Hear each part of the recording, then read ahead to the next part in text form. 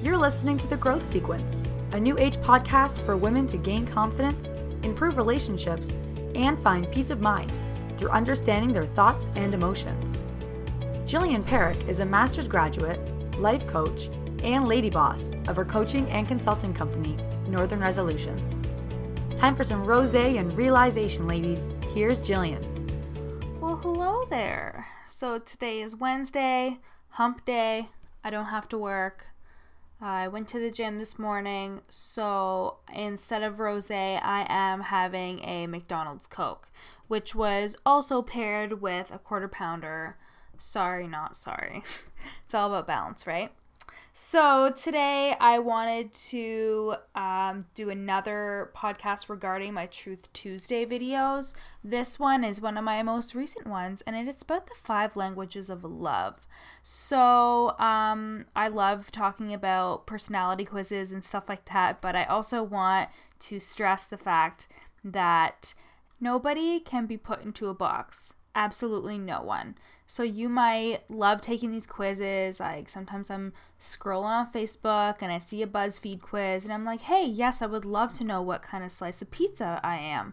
But I know that that doesn't define me. And when I say that, it's because we are made up of so many different characteristics and traits, and we are also reflections of our own experiences. So a BuzzFeed is not going to know your deepest, darkest secret, and that is why you're not able to open your heart up to love. And with that being said, I really do love the 5 languages of love because they give you kind of an idea of how you want to give and receive love. And what's funny is that we actually spend a lot of our time giving love the way that we want to receive love. And nobody really thinks about the fact that your partner or whoever that you are giving this love to might want it differently. Shocker. I know. So we're going to go into the question that I was asked on my forum at northernresolutions.com/forum. And it was asked by Melanie. Melanie writes, "Hi Jillian, my boyfriend and I have been together for about a year now, and for the most part we get along great. We do fight about normal stuff, but I find that we especially argue about the fact that I feel like he doesn't like me as much as I like him." That's a tongue twister. Even though that sounds really stupid. It doesn't sound stupid, Melanie. "He says the same thing to me all the time, even though I do my absolute best to show him. What are we doing wrong? How come we're both unsure about how the other feels even when we're blatantly saying that we do care for each other? Insecurities about how someone feels for you is a part of life, and due to our ability to be ever so hard on ourselves, we often misjudge the affection of others towards us or feel as though we are not as liked as we are. This can extend to romantic relationships and can be very damaging if it becomes something you are consistently fighting about." Obviously, this question brought me back to the 5 love languages. And this is a test that you can take online. It's comprised of a series of questions that measure your dominant love languages. And those dominant love languages are as follows: words of affirmation, which are verbal compliments or words of appreciation; quality time, which is undivided attention between you and your partner, including genuine conversation. Put those phones down.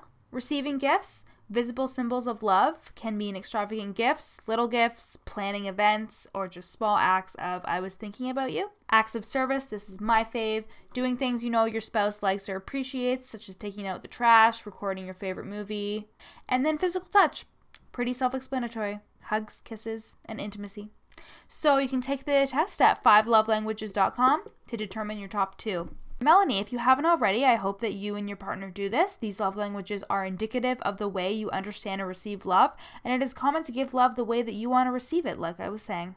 For example, my top love language is acts of service, and therefore I think I'm showing my partner I love him by tidying up the house, helping him organize his schedule, keeping his shit together. But his top 2 love languages are words of affirmation and physical touch. Shocker, again. Which means that he better receives my love for him when I compliment him, rather than doing the dishes, so he doesn't have to. This can also be turned around in a negative way. So when you withhold love in the way that the other person best receives it, it can be detrimental to the person and the relationship.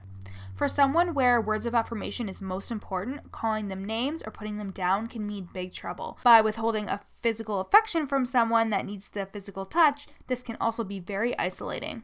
So long story short, just like your thoughts and feelings, your love languages are yours and yours only, and it is perfectly normal to give love in the way that you want to receive it, as we are often taught to treat others the way that we want to be treated. This can be rectified by simply asking your partner something that you've done in the past that they liked, or even as blunt as, how do you want to receive love from me? If you don't want to go as far as taking the quiz, these questions will at least open up the floor for conversation, and you'll be on the path to better understanding each other. So Melanie, I would encourage you and your boyfriend to take the quiz, and if you already have, then skip that part and fast forward to a conversation with him about things you do for him or with him that he likes. Depending on his answers, you'll be able to dissect which love language is more prominent for him and how you can continue those things. Then take this opportunity to express things that he's done for you that really made you feel like he loves you. You can even think about in the beginning of your relationship when the feelings were new and what used to make you feel good about each other. And now a little bit of Jillosophy for you. Your love language is one that both you and your partner should know how to speak. That's it for the podcast today. Check out the links in my bio for all of my social media and for access to my website, which has my forum to ask questions, my blog, and package information for services. Have a great day, everyone.